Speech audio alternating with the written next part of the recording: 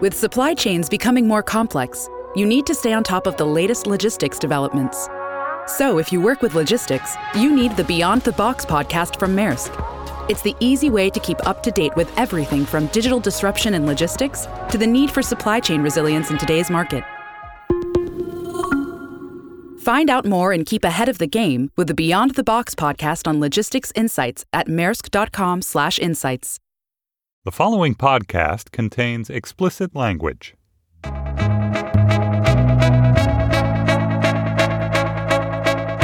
You're listening to Working, the show about what people do all day. I'm your host, Jordan Weissman. Well, that's not quite right. This week, I'm actually going to be the guest. It's a special occasion, and there are two reasons for it. First, this is my goodbye to all of you. This is my last episode on Working. This show has been on the internet since 2014, when David Plotz started it. I've been semi-regularly hosting now since June of 2018. I and the other hosts who've sat behind the mic for it have talked to all sorts of people about what they do for a living, how they do it, what their daily routines are like, why they love it, why they might not love it. And the powers that be at Slate finally decided it was time to take the show in a slightly different creative direction. I think it's actually really exciting, but it also means there are going to be a bunch of different new hosts. This is my last hurrah. Second, it's been an absolutely crazy couple of weeks to be a journalist covering the coronavirus crisis. And I thought it would be really interesting to give you a little behind-the-scenes perspective on what that has been like. So, Slate's June Thomas, who you probably know from all sorts of podcasts here, including this one, where she hosted the Second Acts miniseries, very graciously decided to sit down and talk with me about what life has been like on the economics beat recently. At the end of this episode, we then talk about the new direction that Working is heading in. I hope you enjoy it, and I know it has been an absolute pleasure for me getting to do this show for you.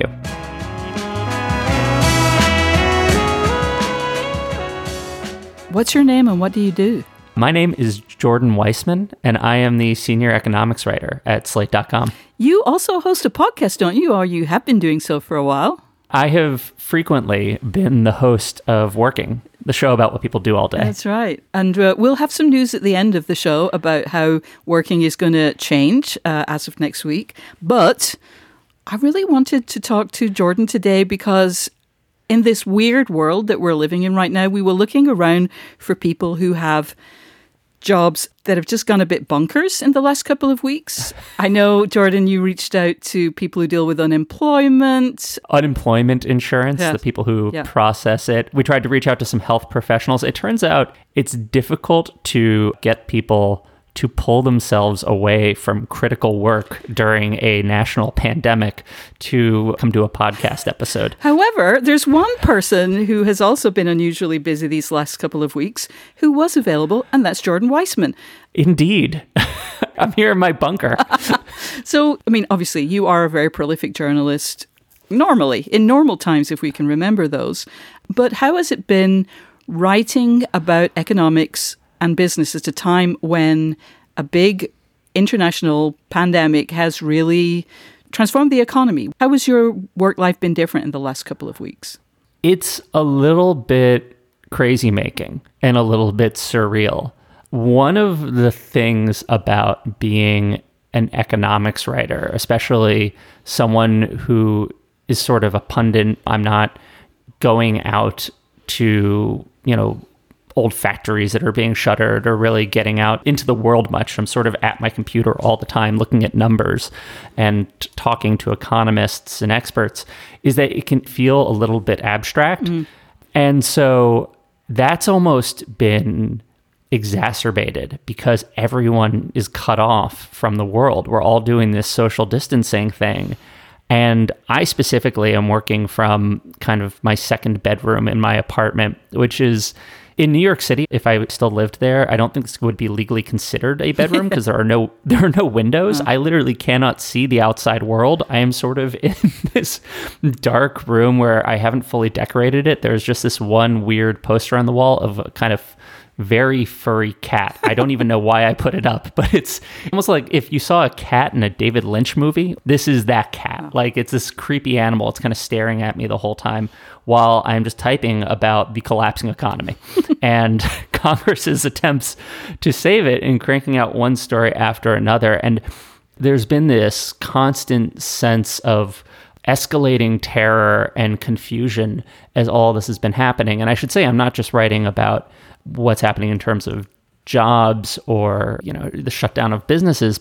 That's part of it. But I've also been covering Congress's attempts to pass a stimulus bill and what that's going to look like and kind of the bailout. That too has just been incredibly hectic and kind of difficult to keep pace with and get your mind wrapped around what's happening. Yeah, well, I am very aware. It's interesting that you talked about the different way that you work.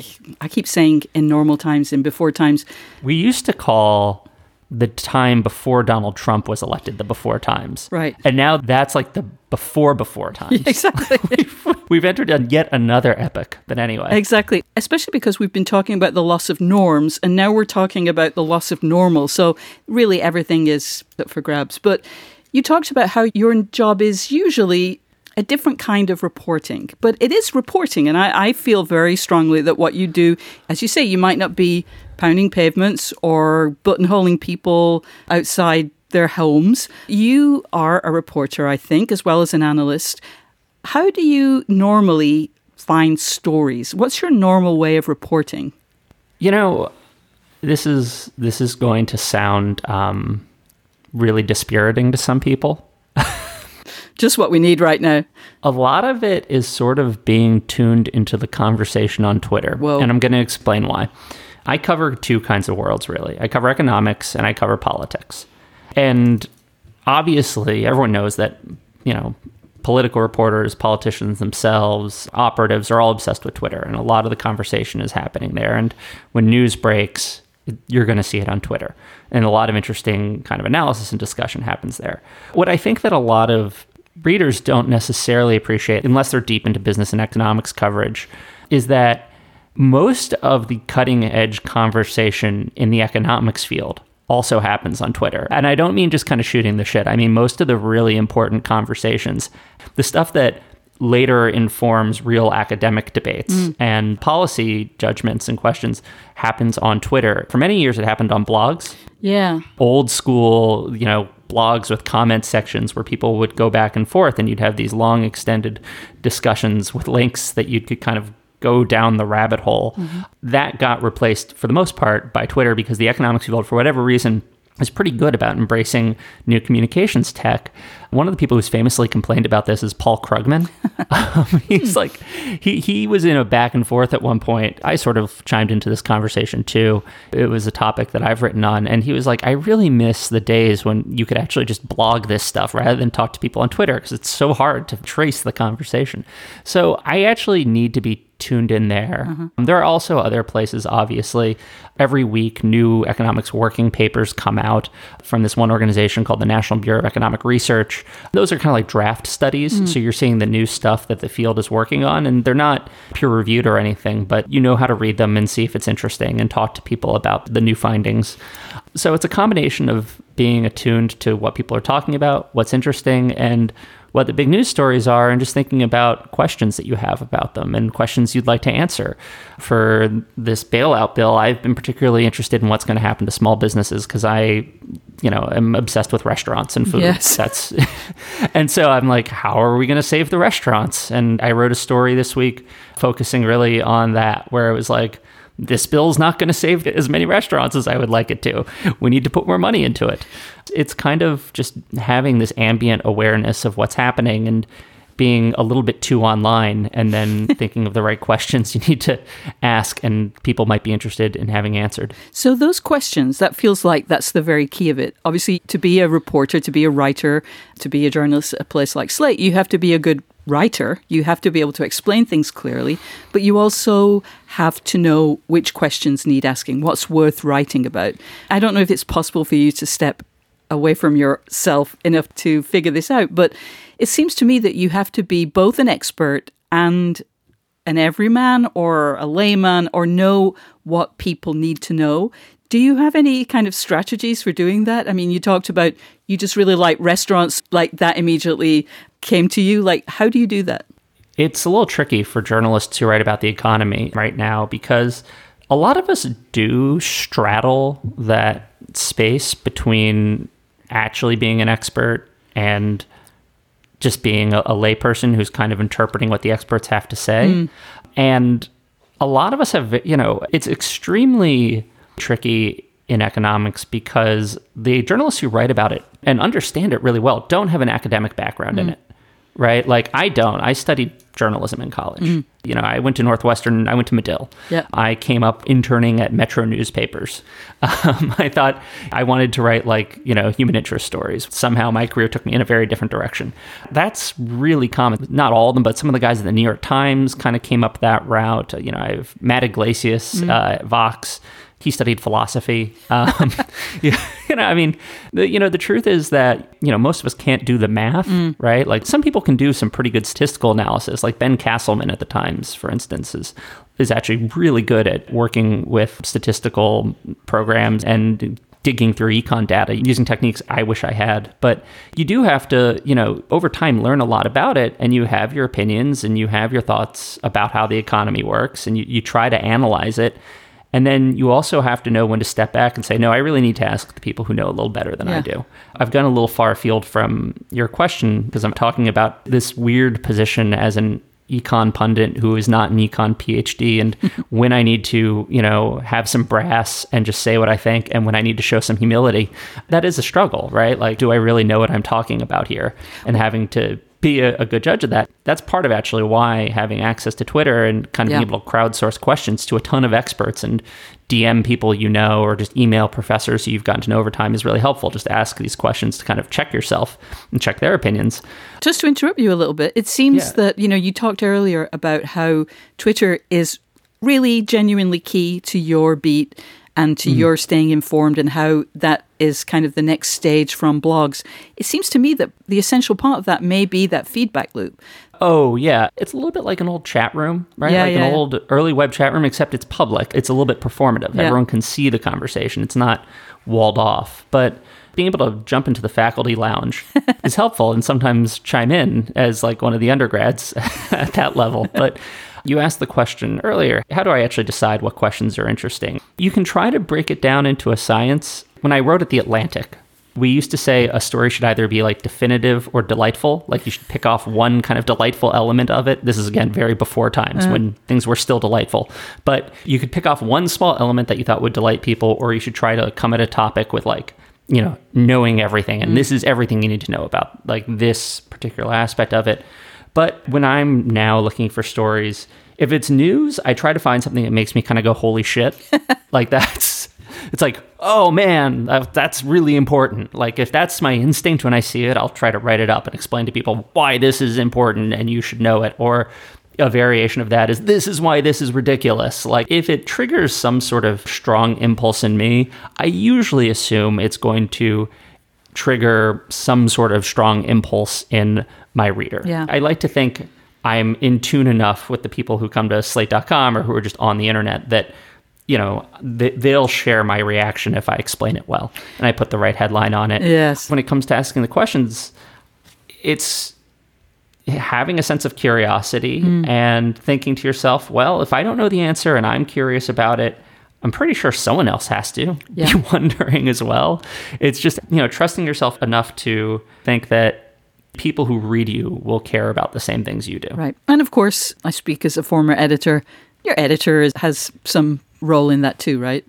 Yeah, there are definitely times where, John will pop up and say, hey, you see this? You should probably cover this. And I'll go, oh, yeah, that sounds good. Yeah, John, in this case, being Jonathan Fisher, Slate's business and tech editor. We started this conversation talking about this particular moment and how this is a time when economics and politics, the two areas that is kind of the nexus of what you usually write about, is particularly hot because the world's falling apart and Congress is trying to put it together. Exactly, because with politics... spit, tape, and glue. Exactly, a lot of spit especially. This is a place where politics needs to intervene in the economics. So is it typical for economics and business reporters to be quite as obsessed with politics as you are? I think a lot of economics writers are. I mean, if you go and you read a typical newspaper, the economics writers are going to be in their own section, and the politics beat reporters are going to be in another. They separate them off. But when you get outside strict, newspaper beat reporting, you see a lot more meshing of the two. The sort of people who like to comment on some combination of econ and policy and politics. And frankly, I think that's sort of the way it should be. Like, before there was a strict economics discipline, right? Like in academia, they used to call it political economy, right? Like, there was this idea that these things were enmeshed, and for good reason, right? Like, you can't really separate, institutions and structures from the way the economy works if you want to talk about things like inequality or what's happening right now. They're not really separable. These things matter. And the best economists understand that too, that institutions matter, right? Like, there's a whole field of economics devoted to like development economics, devoted to looking at the effects of institutions. So I think, some people would like to pretend that you can really easily separate them, but I don't think that's a healthy way to look at the topic. Yeah. This episode of Working is brought to you by Progressive Insurance. Hey, listeners, whether you love listening to in-depth interviews and discussions of craft and the creative process, or whatever the heck it is all the other podcasts you listen to do, you call the shots with what's in your podcast queue, right? And guess what? Now you can call the shots on your auto insurance too. Enter the Name Your Price tool from Progressive. The Name Your Price tool puts you in charge of your auto insurance by working just the way it sounds. You tell Progressive how much you want to pay for car insurance, then they'll show you a variety of coverages that fit within your budget, giving you options. Now that's something you'll want to press play on. It's easy to start a quote, and you'll be able to choose the best option for you fast. It's just one of the many ways you can save with Progressive Insurance. Quote today at Progressive.com to try the Name Your Price tool for yourself and join the over 28 million drivers who trust Progressive. Progressive Casualty Insurance Company and Affiliates. Price and coverage match limited by state law. Anatomy of an ad. Subconsciously trigger emotions through music. Perfect. Define an opportunity. Imagine talking to millions of people across the U.S. like I am now. Identify a problem.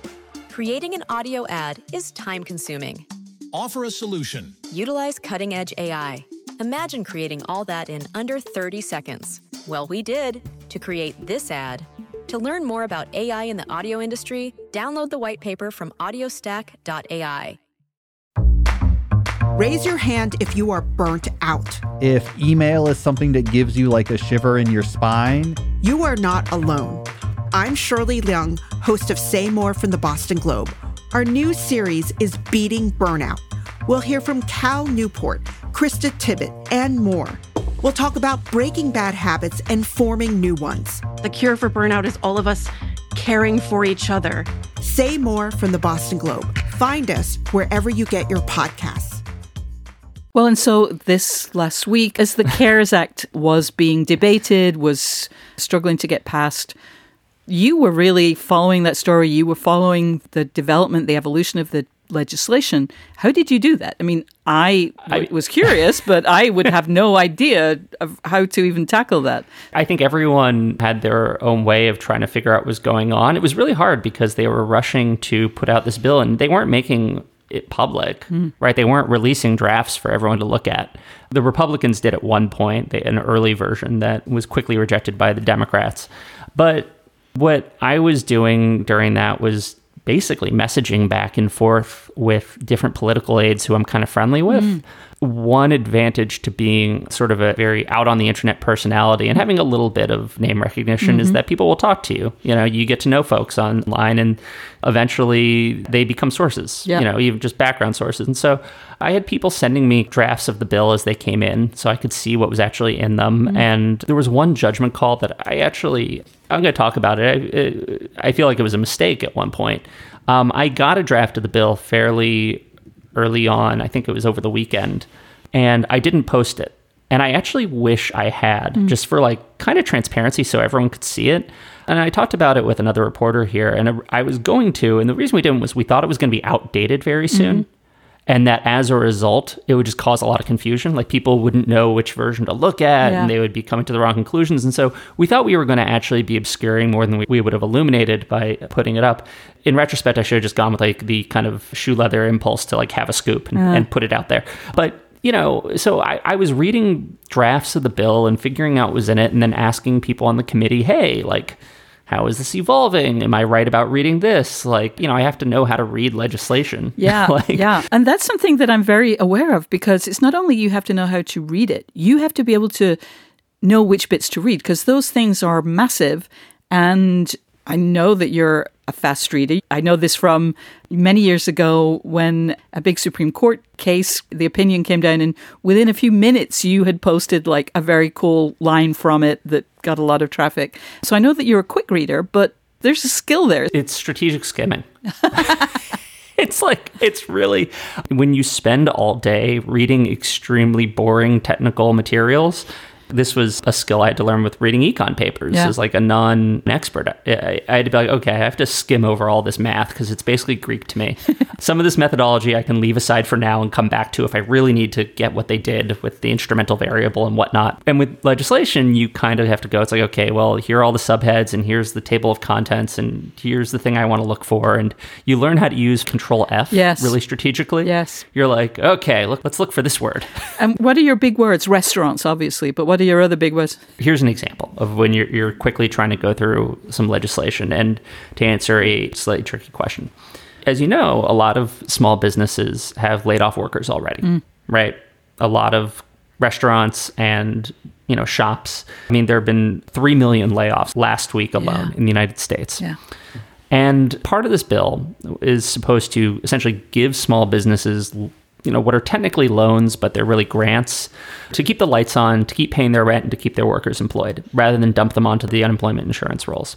And there are incentives there, right? And one of the questions that came up from small business owners and people I know was, well, if I already laid off my workers, does this apply to me? Like, do I qualify? Yeah. What do I do here? I was going through legislation, and it all kind of depended on how they calculated yada, yada, yada thing. The word covered period became very important. I realized that I was looking at it, it's like, okay, all this comes down to the definition of covered period. And so I was finding myself Control F-ing through the document to go and look for where it is in this damn bill they give the definition of covered period. Wow. And it was like 3 lines in the middle of some section. I was like, okay, finally found it. And it's like, I went back and I messaged my friend and said, you're good. You're good. And John, here's the answer to this question, to this edit you had in my story. Wow. So that's an example of like when you're reading legislation, sometimes like any legal thing, a lot of it's about making sure you understand what words mean. Yeah. The other thing, I guess, too, is knowing where you're writing for, knowing your audience at your publication. Because I know, for example, I was talking with someone actually for a Slate piece, a woman who runs local New York type laundry that's effectively a kind of middleman business. At the best of times, it's a low margin business. But right now, with hardly anyone around, really having a hard time keeping the doors open.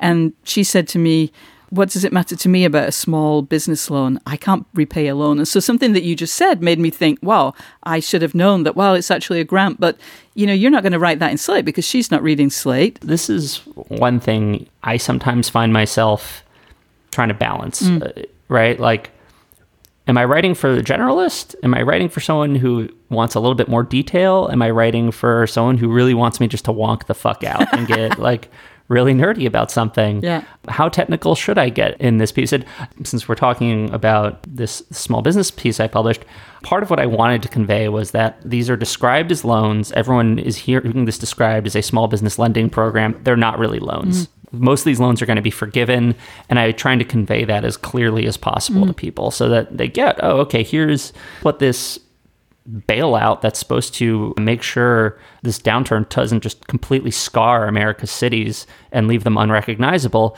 Here's how this program is supposed to really work. The second part of the story is why I'm not sure it will work. Yeah. Why I'm actually a little frightened about it. And, one thing about writing that was I kind of presented it as my concerns, which it's like, okay, well, this is just one guy talking. But one thing you have to realize about some commentators is we interview people and we talk to people. Yep. And we don't necessarily quote them the same way they would be quoted in a regular newspaper article, but we're informed by our own reporting, by our own phone conversations. It's not just all me sitting alone in my man cave, which is how I'm referring to this very dark room I've settled in and just coming up with ideas about stuff. Where I'm talking to other people and trying to incorporate their ideas as well as my own. So let's talk about the specific dynamics of reporting now. As we all know, most people who are able to, at least, and still have work and are not in places that they need to actually attend in person, are working from home. For some people, like us actually, work is now busier than ever. For some people who we don't have kids, I mean, for people with kids, their work life has become just hellacious because they also are teaching their kids, they're looking after their kids as well as doing their full-time, now busier than ever job. It is hellacious, but I would like to say that their kids are adorable on Zoom. Yes. On our Zoom meetings, their kids are like very much the comic relief. Yes. And so to the parents of Slate, thank you. Yes, absolutely. Thank you for bringing a little bit of light into... Yeah. Also to the pet owners of Slate. So that's true. That too. So how has it been in terms of getting in touch with people, hearing back from sources, checking in with people? Are they super responsive because they... People are actually really responsive right now. Yeah. I mean, in my world, everyone's just glued to the internet all day. Yeah. I mean, it's like, 'cause this is when everyone's on. It's like if everyone is watching the world burn, and so everyone wants to have their say about what should be done. And so people are pretty responsive. It's a little bit hectic. I would say it's been less... It's not that people aren't responsive. It's that sometimes you'll message someone on the Hill and they'll be like, fuck if I know. like that was one funny thing about when the stimulus bill was getting written, is that it wasn't even circulating necessarily among all of the offices on the Hill. Yeah. Eventually it was getting out to them. But, as it was being drafted, it was a pretty tight circle of people who were, in different committees in the White House and Chuck Schumer's office writing it or negotiating over it. So you would ask a question and be like, is this the current version of the bill? And they're like, maybe. Yeah. Like someone would ask me a question. Sometimes they're like, hey, do you know this? And like, that's always a funny position to be in. I'm like, yeah, it's here. Yeah. Or like, let me control that for you. There was one point where someone said, oh, did you hear about this? And I was like, yeah, I'm the person who pointed that out to everybody. Like I tweeted that. So like there are points where it's not clear where information's coming from or who knows anything. And one actually failing of mine is I'm not as sourced up as I would like to be in Washington. There are people who are much, much, much better and more connected than I am. I am only slightly connected. I'm tenuously connected to the Hill. I don't want to make myself sound like, oh yeah, I'm at like the center of everything. Like I'm more sort of, I spent this week a little bit at the periphery just trying to get what I could. Like, kind of poke at it and doing my best. But it hasn't been so much difficult finding people. Everyone's there. It's just sorting out what's going on is a little tricky. Yeah. What are the other challenges? I mean, you mentioned working from a man cave. Is there someone else, like your wife, for example, also working in that space? My wife is working in the living room. Our living room's really nice. It's like I've got my whole gallery wall in there, lots of paintings and stuff. We have the living room all decked out. It's nice and airy. I mean, it looks like a millennial pen, right? Like, how millennials decorate. Lots of, popping colors and things like that. But we got our bar cart, which we've made a lot of use of this week. Oh, man, it's bad. So she's off in the living room, and I've kind of quarantined myself within the quarantine. I've double quarantined myself. I tend to go a little bit crazy when I work from home in general. Like, I just get nervy. Oh, my God. I mean, you know me in the office and how sort of on edge I can be. Yes. Now imagine that without like social norms to constrain me. Whoa. Just text me your wife's number later so I can check in on her from time to time. Yeah, sure. I mean, like, so there was a point where she looked at me and she said, just because I'm working from home doesn't mean I'm going to, suddenly allow myself to turn to a garbage person, right? Like, just like, and I looked at her, I said, what, are you accusing me of being a garbage person?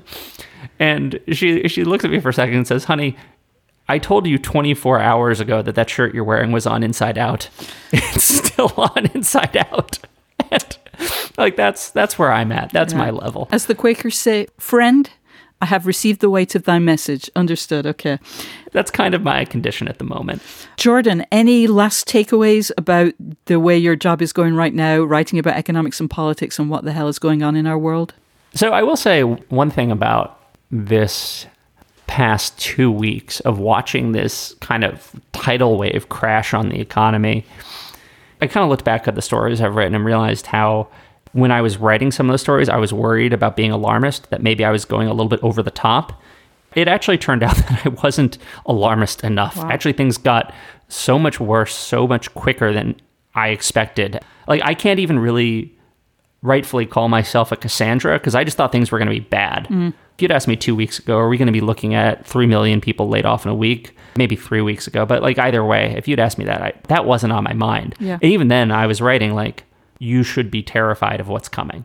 That was the message I was trying to get out. And I wasn't even appropriately terrified. All the journalists are watching this unfold, and all the economists and all the politicians are watching something unprecedented unfold right now. And so we're every so often just having to kind of reassess the situation. And so everything we know is extremely provisional right now. Like when you're reading opinions about what's happening, just know the speed at which these stories are developing is just unlike anything. Even in 2008, it's just kind of unreal. The impression I'm getting is that you constantly have to recalibrate so that you're not constantly at 11. There has to be some room for more alarm. So you have to kind of keep extending the boundaries a bit. Well, you just get a bigger amp. Just put more numbers on the end. Yeah, well, I already went to 11. I guess I can, I can draw a 15 on there. So let's talk about working, because at least for a while, this is your last working, because we are going to retool the show a little bit, revamp or whatever one of those rewords the show and its focus, which we'll get to at the end of the show. We'll talk about how we're revamping. But I want to talk about your time as host of Working. How long did you do the show? You did it for at least a couple of years, right? Yeah, I mean, I think I have more than 90-something episodes. Wow. In total, I'm pretty sure. I'd have to go back and look. Yeah. It was funny because I started the show after I left Slate Money. I had decided I kind of had my run on that program, and as much as I enjoyed it, at the time Julia Turner was like, oh, we got this other podcast that just opened up because Jacob Brogan, the former host, had left. And she said, how about you try Working? It'll be your first time hosting your own program. Right. And I said, oh, that's nice. The metaphor I came up with was, this was sort of Slate's goldfish, right? It was it's smallish, but much loved pet. And it was my job to take care of this goldfish. Right on. And made sure it stayed well fed and stayed alive and that everyone could come by and say hi. And so I like to think, though, I eventually managed to kind of put my own stamp on it over time, just through my own personal quirks and obsessions and weirdness. So, do you have a favorite? I know all of the episodes that you have hosted and all the interviews you've done, they're all your children and you live them all. But is there one that was particularly favorite? Yeah, I have a few. I really loved talking to the greeting card writer. Oh. That was one of my favorites. I did that as a Valentine's Day holiday edition. And I went into that one so cynical. I was like, I feel guilty in retrospect because I was like, okay, this is going to be fun. I'm going to be talking to this kind of corny guy and let's see if I can keep this funny.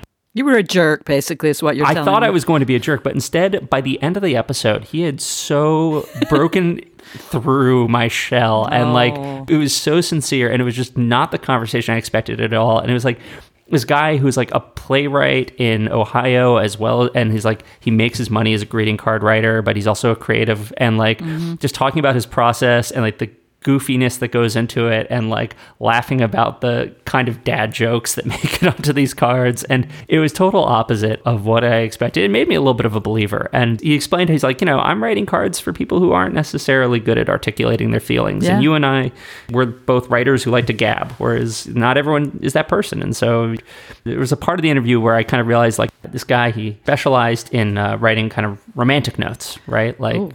Things you would buy on Valentine's Day. And by the end of it, I realized every one of these notes, this is essentially a note he in his head is writing to his wife, or a lot of them are. Yeah. And that's actually the sentiment he's trying to universalize a little bit. It's that's kind of amazing in a way. You're getting a little piece of this guy's heart on this card. That was one I loved. There was one I interviewed, the guy who runs an aquarium. He runs the New York Aquarium off in Coney Island. That one became an entire discussion about the existential terror I'm using the word existential not in the strict philosophical sense, but just the sheer terror of running an aquarium and knowing if something goes wrong, all the fish could die. Oh my goodness. Just waking up at 3 a.m. with anxiety and just again, it's just a direction I didn't expect. Yeah. I had an interview with a guy who trims marijuana for a living. Yes, in the weed season that you went out to Colorado to report. I interviewed a guy who trims weed for a living. I didn't really know what to expect there because he was a really mellow dude when I had kind of pre-interviewed him. And how much is there really to discuss about sitting at a table and trimming marijuana? The conversation lasted about half an hour, maybe 45 minutes, and it was just joyful. And it was just like, actually, there's a lot to talk about. Wow. Like, it turns out you can really get into the nitty gritty of like this part of the industry and technique and what they're doing and all that. It was just, I loved those times where you'd walk into an interview and just get something totally unexpected, not what you'd necessarily signed up for or expected to be talking about. Yeah. Now, can I ask, did doing all these interviews and talking with so many people about how they spend their days and how they get their work done, did it change the way you work at all? No, but that's because like You're a deeply damaged person. Yeah, I'm a creature of bad habits. Got it. You're not ready to change them yet, is what I'm hearing. In some ways, actually made me feel a little bit better about that, though, because when David Plotz started this show, right, he focused a lot on people who had a rhythm to their week. Yeah. And like there was sort of a structure to what they did. And, his first interview was with Stephen Colbert. Yes. He literally just ran through a day in production from waking up to, signing off and going back to bed. And I was listening to those episodes. I was studying up on them to figure out how I was going to host the show. What I quickly realized is most people don't have a rhythm to their day like that. Yeah. Most people, actually, it's a lot more freeform. When you ask like what people do, you're not necessarily going to get a sharp answer. You have to start kind of probing and exploring and thinking about it in different ways. And that made me feel better about my own sort of disorganization to some extent. Good. So, June, what are you doing to the show? What are you doing to my dear precious child, the show? How are you going to destroy my child? No, what are you doing to the goldfish? What kind of tropical fish are you turning the show into? Well, we're going to refocus the show slightly. For as long as the show has been going, although there have been seasons, many of which you did some great ones, including Working with Weed, which I just mentioned. But it's been, how different people do their jobs, and that's been it. We're going to take a focus on a specific kind of job and a specific kind of work. And that is people who very consciously work creatively. So I think every single person works creatively. I'm trying to think of a job that I think of as having very little agency. So for example, a toll taker, somebody who works in a toll booth. There's not a lot of variety you can do, you would think, in a job like that. But I'm sure there actually is. Everybody brings some creativity to their job. But I don't quite mean that. I mean people who work in creative fields like writing, designing, singing, composing, that kind of thing. So we're going to be talking to creative people about their creative process. I keep saying we, and I know that I should say a bit more about that. There will actually be 3 hosts. We'll still do the interviews one-on-one, but we will have some, as we say in the podcast business, some banter before we run the interviews. And we're going to try and pull out some kind of lessons at the end. Those hosts will be me. It'll be Isaac Butler, who people who've been listening and enjoying Slate podcasts for a while will recognize as the host of Lend Me Your Ears, a show about Shakespeare that happened on Slate Plus. He's also a regular guest on Mom and Dad Are Fighting and the Culture Gabfest. He's a wonderful, charming, and intelligent fellow. Indeed he is. Indeed he is. All those things. All of those things. A fabulous host. Indeed. And he also is a theatre director and a writer. Yeah. And then Rumaan Alam, who is also one of the co-hosts of the Outward podcast, is one of the writers of Care and Feeding, Slate's parenting advice column. And he also is a novelist. And so the 3 of us will be interviewing people. We've got some great guests already lined up, some interviews done. Veronica Roth, the novelist, Adam Ragusa, who used to be a journalist and a podcaster and is now a YouTube food channel guy. Jamie Barton, the opera singer, Megan Abbott, the writer, Myra Kalman, the writer and illustrator, Miho Hazami, just lots of really great guests lined up. And so we'll be talking about creativity. And if listeners have questions about the creative process, like any creative challenges that they would like us to investigate with these creative people, please send emails to working@slate.com and we'll do our best to find answers for you. That sounds like a lot of fun. This is making me think of one more favorite, a recent favorite, which was the woman who does world building for Magic the Gathering and Dungeons & Dragons. Yeah. I'm looking forward to more creativity Great. the show. It's just going to be so just jam-packed with creativity. It's just oozing creativity. Oozing, yeah. Okay, Jordan, thank you so much for being an amazing host of Working. I'm sure we'll hear from you either on Working or in another Slate podcast before too very much longer. Thank you so much. Thank you for letting me take care of the goldfish. Yeah, well, and thank you for explaining what the hell is going on in the world right now. We'll keep reading you. And as always, keep washing your hands. Will do. Bye, June. Thank you. That's it for this week's episode of Working. I hope you enjoyed the show. If you did, leave us a review at Apple Podcasts or send us an email at working@slate.com. Working is produced by Rosemary Belson. Special thank you to Justin D. Wright for the ad music and June Thomas for sitting down and interrogating me for this episode. I'm Jordan Weissman, signing off for the last time. Catch the show next week. Anatomy of an ad. Subconsciously trigger emotions through music. Perfect. Define an opportunity. Imagine talking to millions of people across the U.S. like I am now. Identify a problem. Creating an audio ad is time-consuming. Offer a solution. Utilize cutting-edge AI.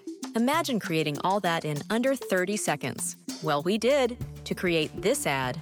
To learn more about AI in the audio industry, download the white paper from audiostack.ai.